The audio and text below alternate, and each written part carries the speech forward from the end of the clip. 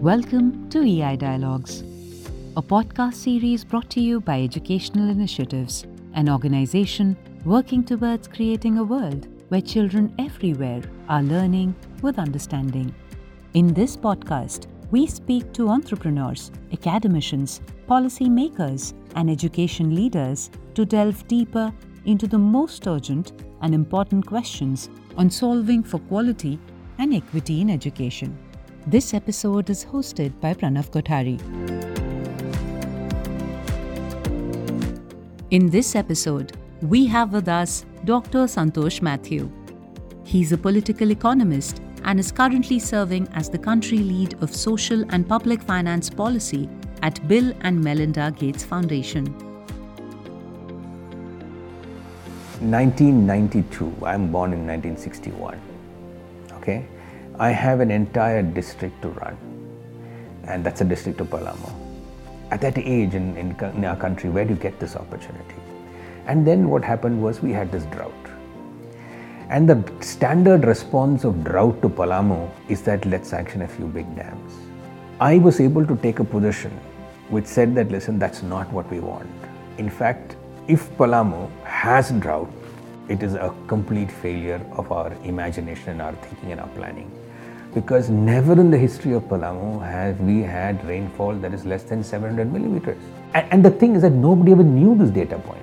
So when I had the Prime Minister who was visiting to check on this, the governor, the chief, when I made this point that, they were all stunned to know that 700 millimeters in drought. I think that's the role of the IAS officer. To be able to find the things that are what we call in management terms root cause analysis. The thought of Indian civil services brings with it memories of several stereotypes, like a pile of dust-covered files, an unimaginably difficult to crack entrance exam, and a chauffeur-driven car with flashing lights. In spite of the sticky stereotypes, does the field represent an opportunity to solve for development problems that plague the nation? Dr. Matthews shares what it means to be a part of the Indian Administrative Services, the different projects he was part of, how one can be a public service entrepreneur, what questions philanthropists should ask themselves before making investment decisions, how to solve for capacity constraints in the Indian education sector, and how EdTech can be a potential solution for improving learning outcomes. On to Pranav now. I'm really looking forward to this conversation. Welcome and thank you so much for coming. Thank you for having me. So if you could tell me some of the highlights of your IS career, what are some of the most memorable events that you have taken with you? That'd be great to hear. Well, the most memorable is always the start. I mean, here this young man born in Kerala, educated in Chennai and in Delhi. He gets assigned to Bihar, and then I go to my first subdivision was Khagadia in the aspirational district rankings with one of the poorest and most backward districts of India. Even today, Khagadia is almost at the bottom. But one thing I found is that the poorer the area, the more backward the area, the kind of impact that you can have and how welcoming the local people are. And there is so little expectation from government because of series of failures that when they see somebody who is young, who is wanting to make a change, is willing to take personal risks, they stand with you like no other. And what's great about Bihar, I think, is much maligned. But I think what's great about Bihar's administration is that when you do that, you get support that is unique. That is not to say that you don't feel let down many a time, but that's in the nature of the trade, of the job. I mean, the IAS or work as a civil servant is certainly not for the weak-hearted. But it offers you the kind of opportunity at an age which nothing else, I think, in the world will offer you. But then you have to take it in a particular spirit. And most importantly, in fact, if you ask me, the biggest inadequacy I had and that inadequacy actually matured over time, is almost a complete lack of understanding of the nature of politics and how that politics interfaces with demands that are placed on the civil service. So to understand the roots of that momentum and to work in a way that will lead to system change over time. I mean, what's the rationale for the existence of a so well protected, constitutionally protected service in this country? It's only because to help you take, if you ask me, is to help you speak truth to power, but in an informed way, not in a way that simply promotes your own sense and need for taking the moral high ground. Just servicing that craving of yours can be sometimes hugely dysfunctional, and it's another form of corruption if you actually ask me. Interesting. Because the people of India have spent so much on you, and yet if you are not in a position to deliver on that, given the constraints, then you're letting them down. So in that sense, it's a but let me also tell you that it's been one failure after the other, but one learned from every failure, and I think the more and the best part of that career really was two of my postings. One, each one of them are fabulous. One was when I got a chance to manage the drought in Palamu, 1992 to 94, and the kind of system changes, the Pani Panchayat, giving voice to the Dalits and the tribal population against what was otherwise a socially and politically oppressive order of the district, and all that goes along with it. And the second, and it was really my time, in 6 years I was a professor of social management at the Lal Bahadur Shastri National Academy of Administration. One could, see the kind of enthusiasm, hope, and idealism with which we got the youngsters coming in, and how they transformed, some not so well, some fabulous, but a lot of middle ground of people, almost I would say 30 to 40 to even 50%, who given the right circumstances will do an extremely good job. A lot of the imagery around an IS officer is ranging from power to Lal Batti Ki Gadi to immense opportunities to make money. But there's probably a different side of that. Could you share some of the pieces that are equally as exciting, equally as aspirational, but are not known to the general public, that's just thinking of IS as another way of improving the dowry that one could potentially get to regain the social status coming from very remote parts of India? But I'm sure there's a positive side of the IS story also, in addition, that people don't know. What is that? No, but let me just sort of try and answer the other part, that if that is what you come into the IAS for simply improving your social standing, of course it does, and to be able to make money or to use the state for your own personal or your family's sort of upliftment, then you will come to grief rather early. I'm not saying that they will not survive in the system. Yes, they will survive in the system, but they will survive with a taint which will be telling. Because, let's face it, we as a country still respect people who stand for what is right. And although it may be difficult initially, there are sources of support. Let me tell you this whole thing from another perspective. If you look at the Chief Minister, who really, as an IAS officer, most of your time is, at least the early years, are spent in your state. The Chief Minister is head of an administration. He makes choices about who to place where. And what he does really is he looks at what are the strengths and weaknesses of this person. And then he places you precisely in the job in which people think you are fit for. If, however, you are a person who is in a position to use the training that you have, the abilities that you have to improve the social good, that's exactly the posting you will have. So in a certain sense, you create, in the first few years that's not the case, but then in 4 to 5 years, you create a reputation for yourself. And it is that reputation that largely decides I'm not saying that, an exception normally proves the rule, therefore, I'm not saying there are no exceptions.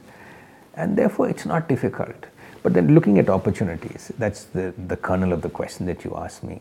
1992, I'm born in 1961, okay? I have an entire district to run, and that's a district of Palamu. At that age in our country, where do you get this opportunity? Every department depends on you, reports to you. Government's faith and their ability to run that district is upon your ability to bring this whole thing together. And then what happened was we had this drought. And the standard response of drought to Palamu is that let's sanction a few big dams. I was able to take a position which said that, listen, that's not what we want. In fact, if Palamu has drought, it is a complete failure of our imagination, our thinking and our planning. Because never in the history of Palamu have we had rainfall that is less than 700 millimeters. Okay. 700 millimeters. And the thing is that nobody ever knew this data point. So when I had the Prime Minister who was visiting to check on this, the governor, the chief, when I made this point that, they were all stunned to know that 700 millimeters in drought. I think that's the role of the IAS officer. To be able to find the things that are what we call in management terms root cause analysis. Right. And to work around it. So what we really did there was to organize people, particularly Dalits, who are the dominant, in terms of numbers, but were so disempowered, make their land productive by working on the system of ahars and pines that were there for centuries but had fallen into disuse. Right. So use the extra resources that we were getting to actually build for the future, but in a way that what we did was we organized them into Dalits and tribals, we organized them into Pani Panchayats. And around them, there was a social mobilization around them that we built the physical structures. I'm not saying we succeeded, there were problems. But an approach that has a much more nuanced understanding of the socio-political realities and try to do the programming that can deal with those complexities is where the IAS really comes into its own. But let me also say that in the 1980s, when we were in the district, 80s and 90s, I joined the IAS in 1985. Those were still days in which politics was fueled more by patronage. So in a certain sense, the hallmark of a good officer was a person who can also deliver patronage and also some results. And the balance was skewed in terms of patronage and less in results. But now what has happened is India has fundamentally changed. And the change in India that has happened is that politics today is way ahead of the ability of the state to deliver. So today you have the electoral salience for public service delivery. And if you ask me, health and education are two things that are just waiting to be taken, nurtured and harvested for electoral gain. But we can't do that.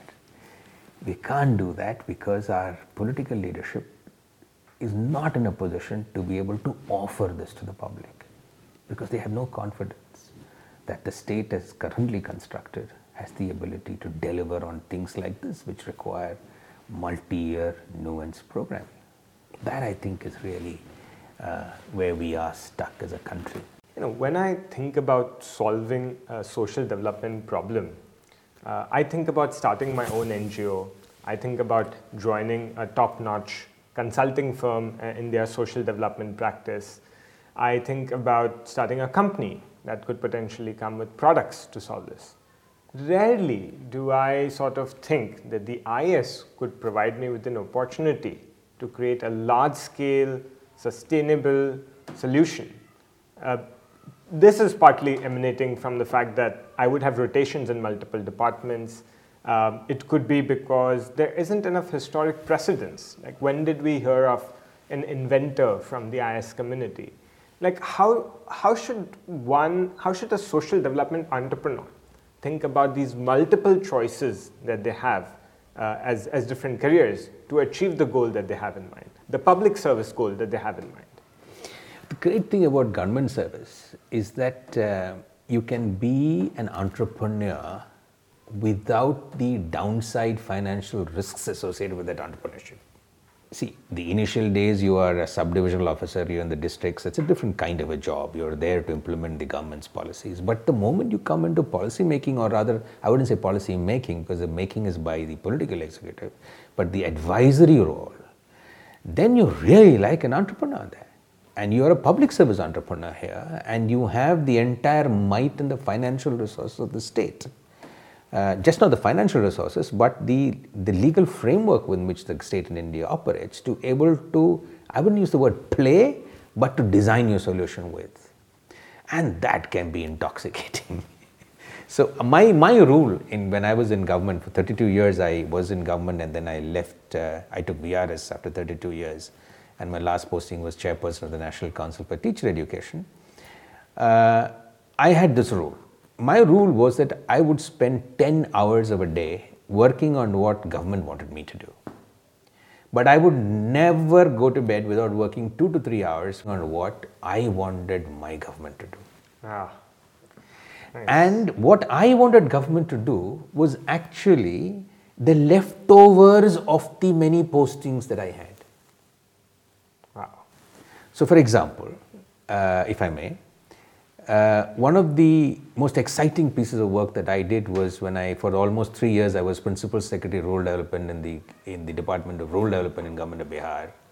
When I worked with Abhijit Banerjee, Esther Duflo, Rohini Pandey and Clement on actually designing one of the world's largest RCTs, randomized controlled trials, where we were working on a hypothesis that if you ease the finance constraint on MGNREGS, the great thing about MGNREGS is that you can put 20,000 rupees almost into the hands of poor people. Right. Sustainably every year on year. And can you imagine if every poor person in Bihar, every poor family in Bihar had access to a 20,000 rupee sort of income guaranteed literally for the rest of their life? I mean, it's simply your nutrition problems for one gets to solved, and all the cognitive problems that comes out of that begins to get solved. Your ability to even think and to, it changes. And yet it was not happening. Bihar had one of the highest levels of rationing on MGNREGS at the time. Almost 60% of the people who wanted an MGNREGS work couldn't get it. So this is what we hypothesized.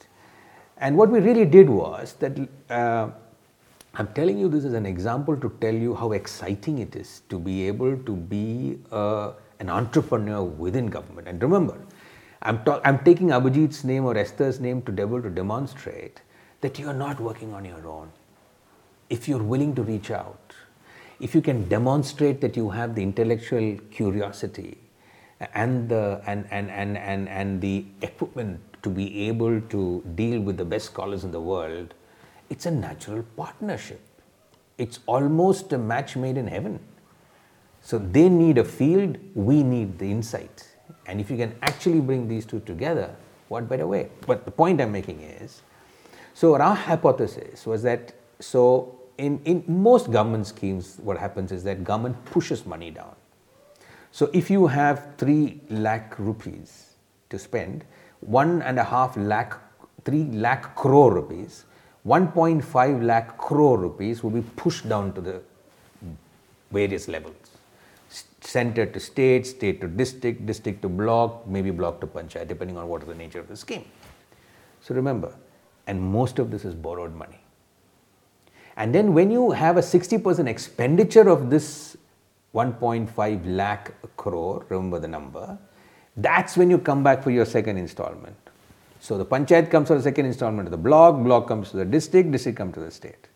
But as Principal Secretary Rural, when I found that, 30% of my blocks were without money, 30% were sitting on lots of money because of some political dysfunctionality or some administrative dysfunctionality, and I couldn't hit my 60%.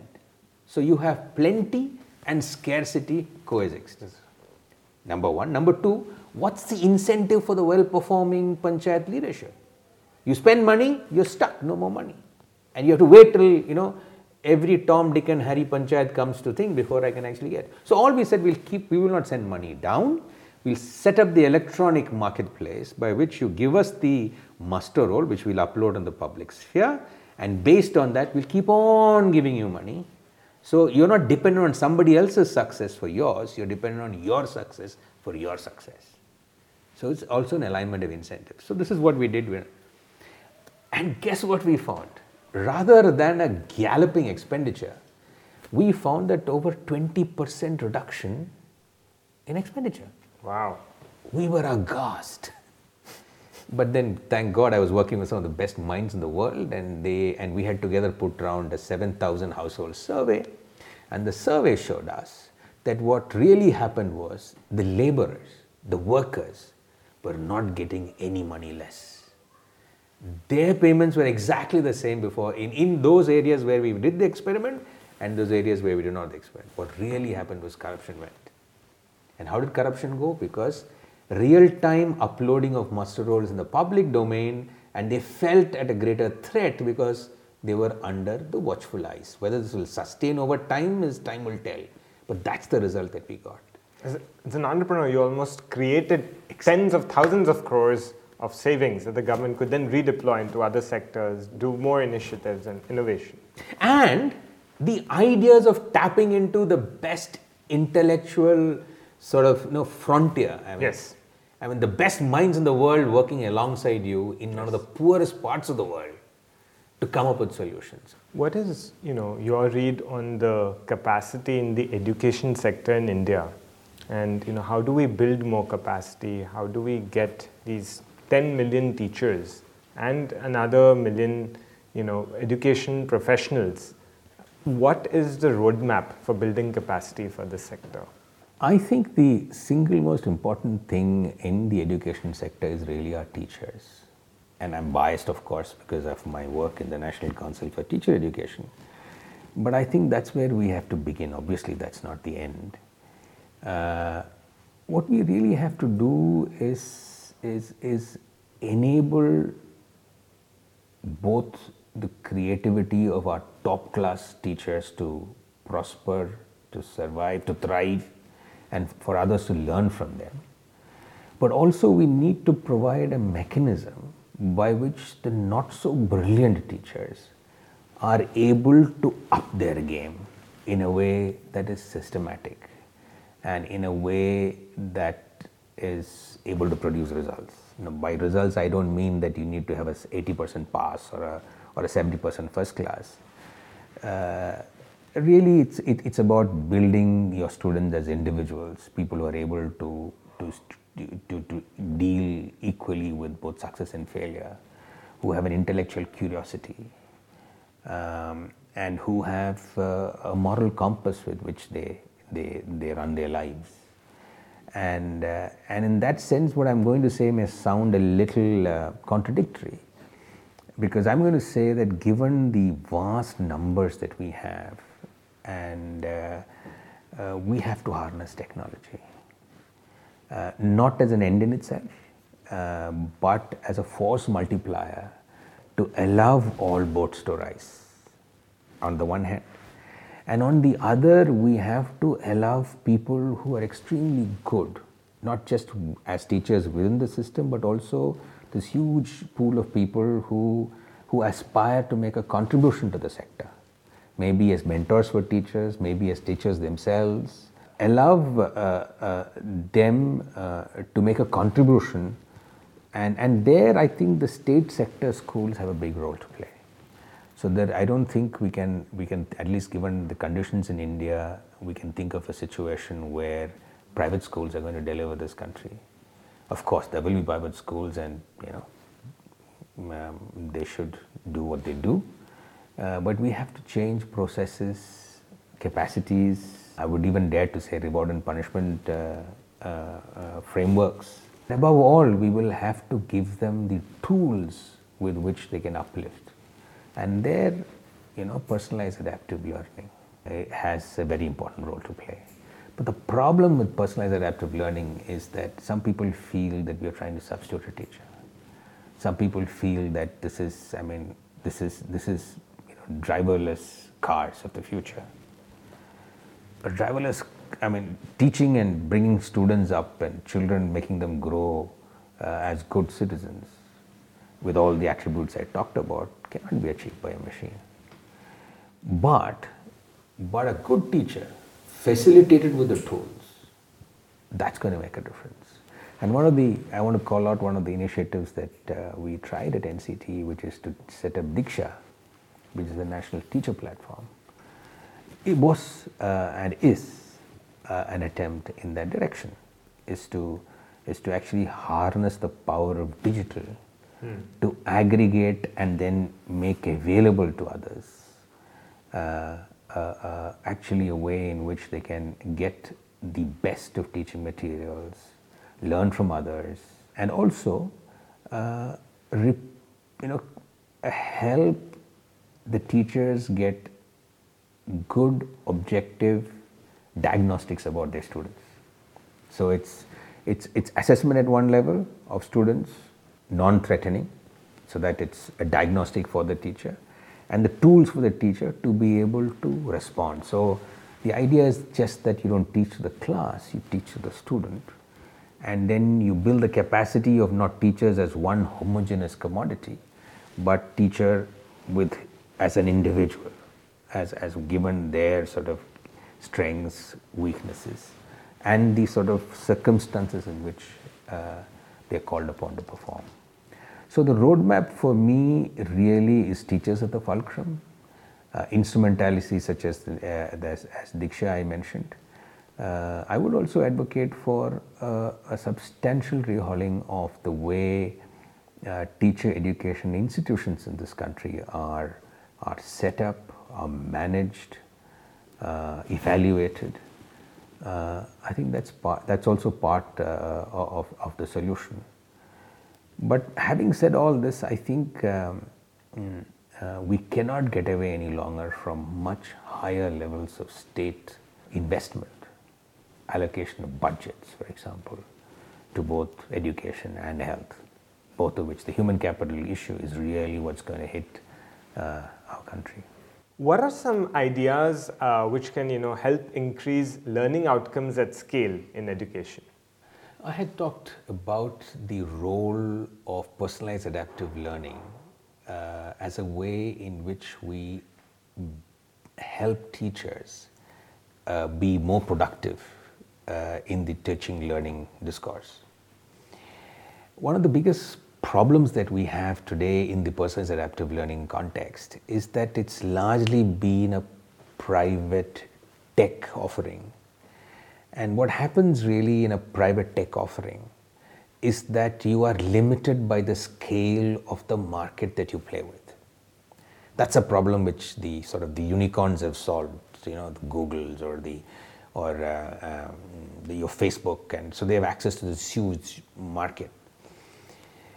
Because of this, so products that are today available in the market are not based on a vast enough data source.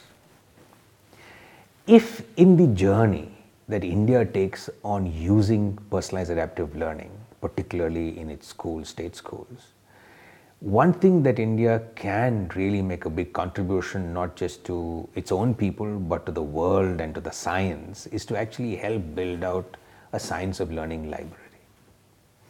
And that can be done when individual states in this country, they have these budgets under, Sarva Shiksha Abhiyan, and that's money available both for hardware and software, to actually encourage that if the states of India would actually go down the personalized adaptive learning pathway, but do it in a way in which, and that will need contractual, in fact, Government of India has actually issued the guidelines for this, the enabling guidelines for this.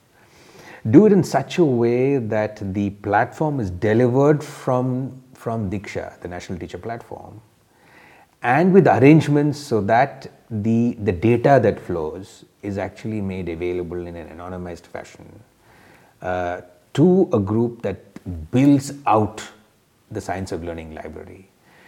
Then what happens is that the millions of children who are there, who are interacting with the system, as more data comes in, the science of learning library really gets built. And through that way, the full potential of the technology then becomes available. It's almost like doing a Google in education, but not for Google's private purpose, but for India's and the global public good. That's a great contribution that India can make, and we will only improve with time. And that's a direction I would encourage people in states, particularly education departments, to go. So you've recently transitioned from the services to the philanthropy sector. What was the rationale behind that? So 32 years in government was a long time. I'm grateful for the opportunity. I've learned a lot in my own little way, tried to make contributions. But one thing that, that kept surfacing is that we are today in a state of our evolution as a country where we need to do certain difficult things, which are, as I said, long term. The certainty of success is not there. And given what I call, the hyper accountability of a middle income democracy, where there is really very little tolerance for failure, whether in our parliament, in our bureaucracy, I felt that there is a role for outside agencies to actually work with the state to be able to conquer some of these otherwise long-term and more complex problems. Let me give you a sort of an explanation, little more explanation on this. So I think there are 4 kinds of money. One is the tax rupee that is spent domestically, and that's your classical budget and what government expenditure is all about. Right. The second type of money is the tax rupee that is spent abroad. That's called bilateral aid. India, for example, is spending substantial resources in giving bilateral aid to countries in the region and to countries in Africa as part of our bilateral aid program. For many years, India was a bilateral aid recipient. We still have some bilateral aid coming in, but there's also the outflow. Then third is the tax rupee that is aggregated and spent, which is your multilateral institutions, United Nations, World Bank, or the regional cooperation sort of agencies. And all these, tax dollar, tax rupee, whichever way you call it, have got their strengths and weaknesses, especially from an accountability lens and tolerance for failure, ability to take long, risky bets. They have their own features. Right. So as a programmer inside, as a person who was, I always saw myself as a social development entrepreneur working inside government. Increasingly, I found that I was able to be more successful when I was able to tap financial resources that had parts of at least 2, sometimes 3. For example, I was Joint Secretary Skills in the Ministry of Rural Development. People do not know that we ran perhaps at that time one of the largest skilling programs in the country. I had over 12 to 15,000 crores of rupees in investments with private companies. And one of the problems I came up with is that we really do not have a predictor for success. We do not know that when a school dropout, rural poor youth comes to us saying that he wants to get skilled, we have no science around judging the probability that person will fit for this trade or whether this person is fit for wage employment at all. So this really meant that we needed big data, we needed the analytical firepower of a million regressions, as it were. And I knew it was something I couldn't fund from government. So what did I do? I actually went to the Indigo. I think Indigo as a product. Indigo is one company which is domestic and has, to a very large extent, solved the execution problem. So I went to them and said, give me your philanthropy money. Don't give me the money, but can you set up a team that will do data mining for me? Can run the million regression, set up the data structure, so that using data, we can build a predictive model, not for the purpose of keeping a rural poor youth person away from my center because I want to achieve high rates of success, but I know what is the mitigating strategy that I need to put in place for me to get success. So that's an example of how. So having seen this, I felt that, given my sort of work abroad, by the way, I'm not sure how many people know that of the 32 years I spent in government, 6 years was as a professor at the National Academy of Administration. 3 years I was country director of a Rockefeller program called Leadership for Environment and Development. That is 6 plus 3, 9. And almost 6 years I was doing my PhD and my MSc at Sussex, which really meant that I'd spent a lot of time outside the hardcore system. So every time I worked in the system, I was like a new kid on the block with lots of new energy, lots of new insights.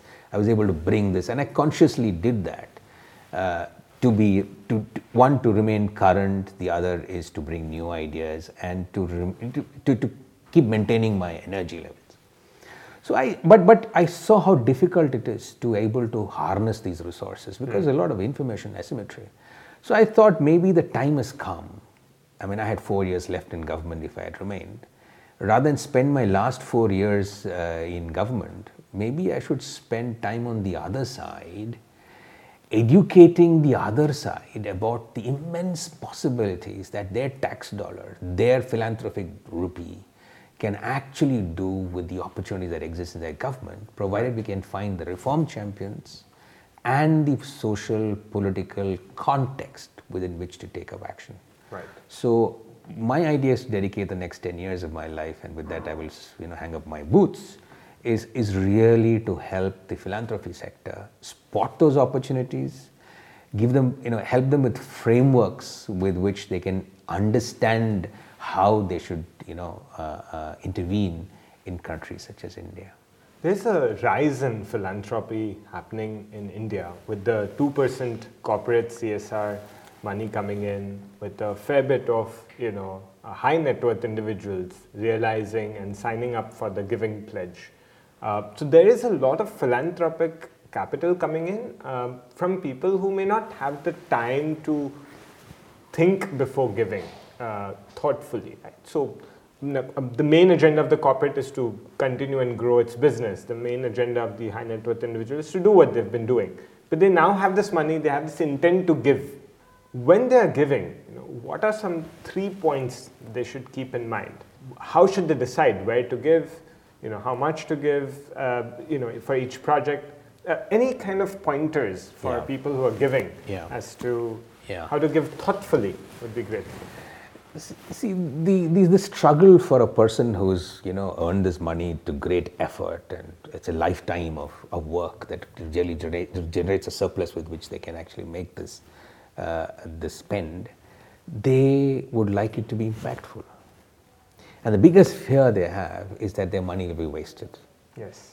So the first thing that I want them to realize is that they would have certainly made so many mistakes in their pathway to getting where they are, that they need to be realistic, that all of their money is not going to get them. But if they would be a little risk-taking, and if they would either invest their own time or invest in people who have the ability to do the social, political, and the administrative analysis of what are those pain points, particularly with respect to state incapacity, and then work with whom I would call reform champions within government. And those reform champions need not necessarily mean they have to be bureaucrats. It can be a reform champion and be a minister. It can be a reform champion and be an MLA. It can be a reform champion and be a member of parliament. But reform champions who have access to the machines, levers of state, if you can actually then design a program which, of course, you need the reform champion is obviously one part of the piece, but also the context in which that reform is happening. Right. Because there has to be a hard problem to solve, and there has to be a problem which the political incentives crave a solution for. Right. You can't be far too ahead of your times in these things, right? For if you want that to succeed. I mean, health and education for me are very good examples of the political will being there, but a conspiracy of silence that is overshadowing our political discourse today because of their inability to promise and then deliver. The point that I'm making is that if you can design an intervention in that particular way, then you will not only spend your rupee and get the satisfaction out of it, but you would also contribute to the much larger goal of nation building. Right. So one way to really do that is for philanthropists, high net worth individuals, to try and do their philanthropy work not by themselves, but to build consortiums. Got it. And to then bring in people who have spent the years, who have the insights, and you need scale for that.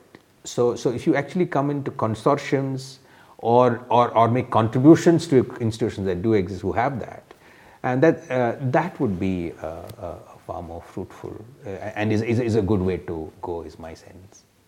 What advice would you have for people who are aspiring to join the services, someone who's preparing for the IS system? What are those investments that they should be making to achieve success in this career? The first point I want to make, it's not advice, but the first point I want to make is that don't even try getting into the IAS or the senior civil services unless you really are motivated to be an agent of change. Unless the public purpose is so high up in your aspiration for yourself, don't try it. You're going to be extremely frustrated. You can make much better money outside. But if you have the public purpose in mind, and in India, we don't have a shortage of problems, nor a shortage of opportunities. India is not some sort of pauperized country in some part of the world. I don't want to call out any particular continent. We have the resources today. We have the politics that rewards good work today. And therefore, you are going to enter India and its government at a time which is so promising.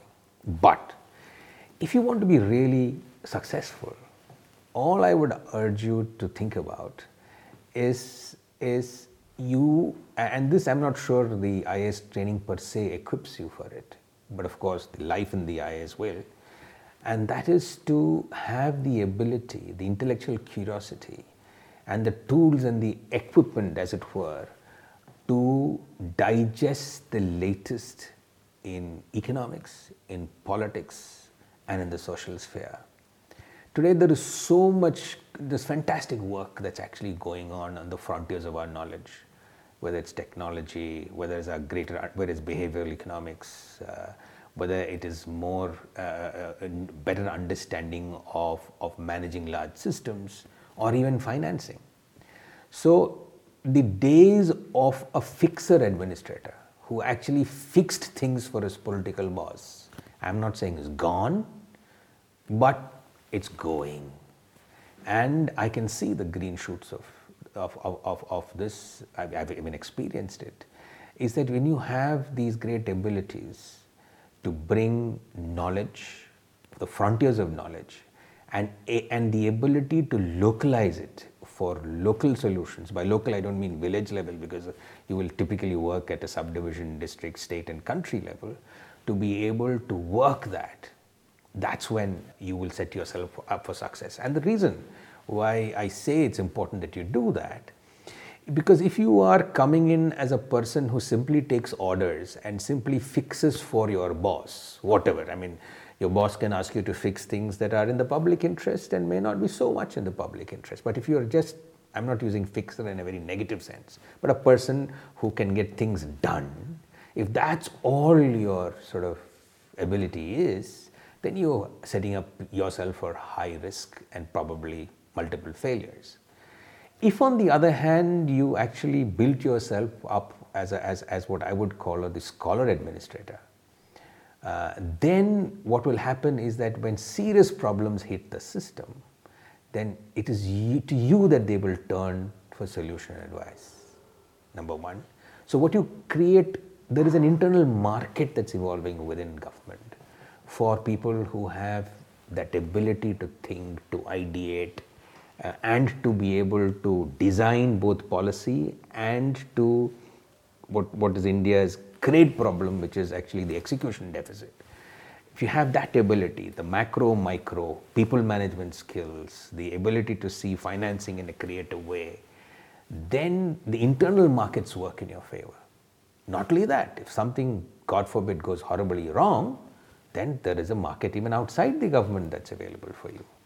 And the moment you are aware that both these markets are existing, then you are able to negotiate with the system from a position of strength rather than from a position of weakness. You no longer then become the supplicant requesting for a job. You are the person who will do what needs to be done, and the system comes to you when the time is appropriate. I'm not saying you will always have a nice, you'll have fantastic jobs, you will always be Secretary of Finance. That's not what I'm saying. But you will be respected, and the system will have use for you, especially because of our understanding of where politics in India today is. Thank you so much for coming and sharing the pearls of wisdom. I very much learned a lot from this session. Appreciate your time in doing this. Thank you, Dr. Santosh Mathew. If you enjoyed this episode, do subscribe to our podcast. To hear more from government officials, do listen to our podcast with Anil Swaroop and Dheer Chingran. You can also check out the entire video series on www.youtube.com/EI videos.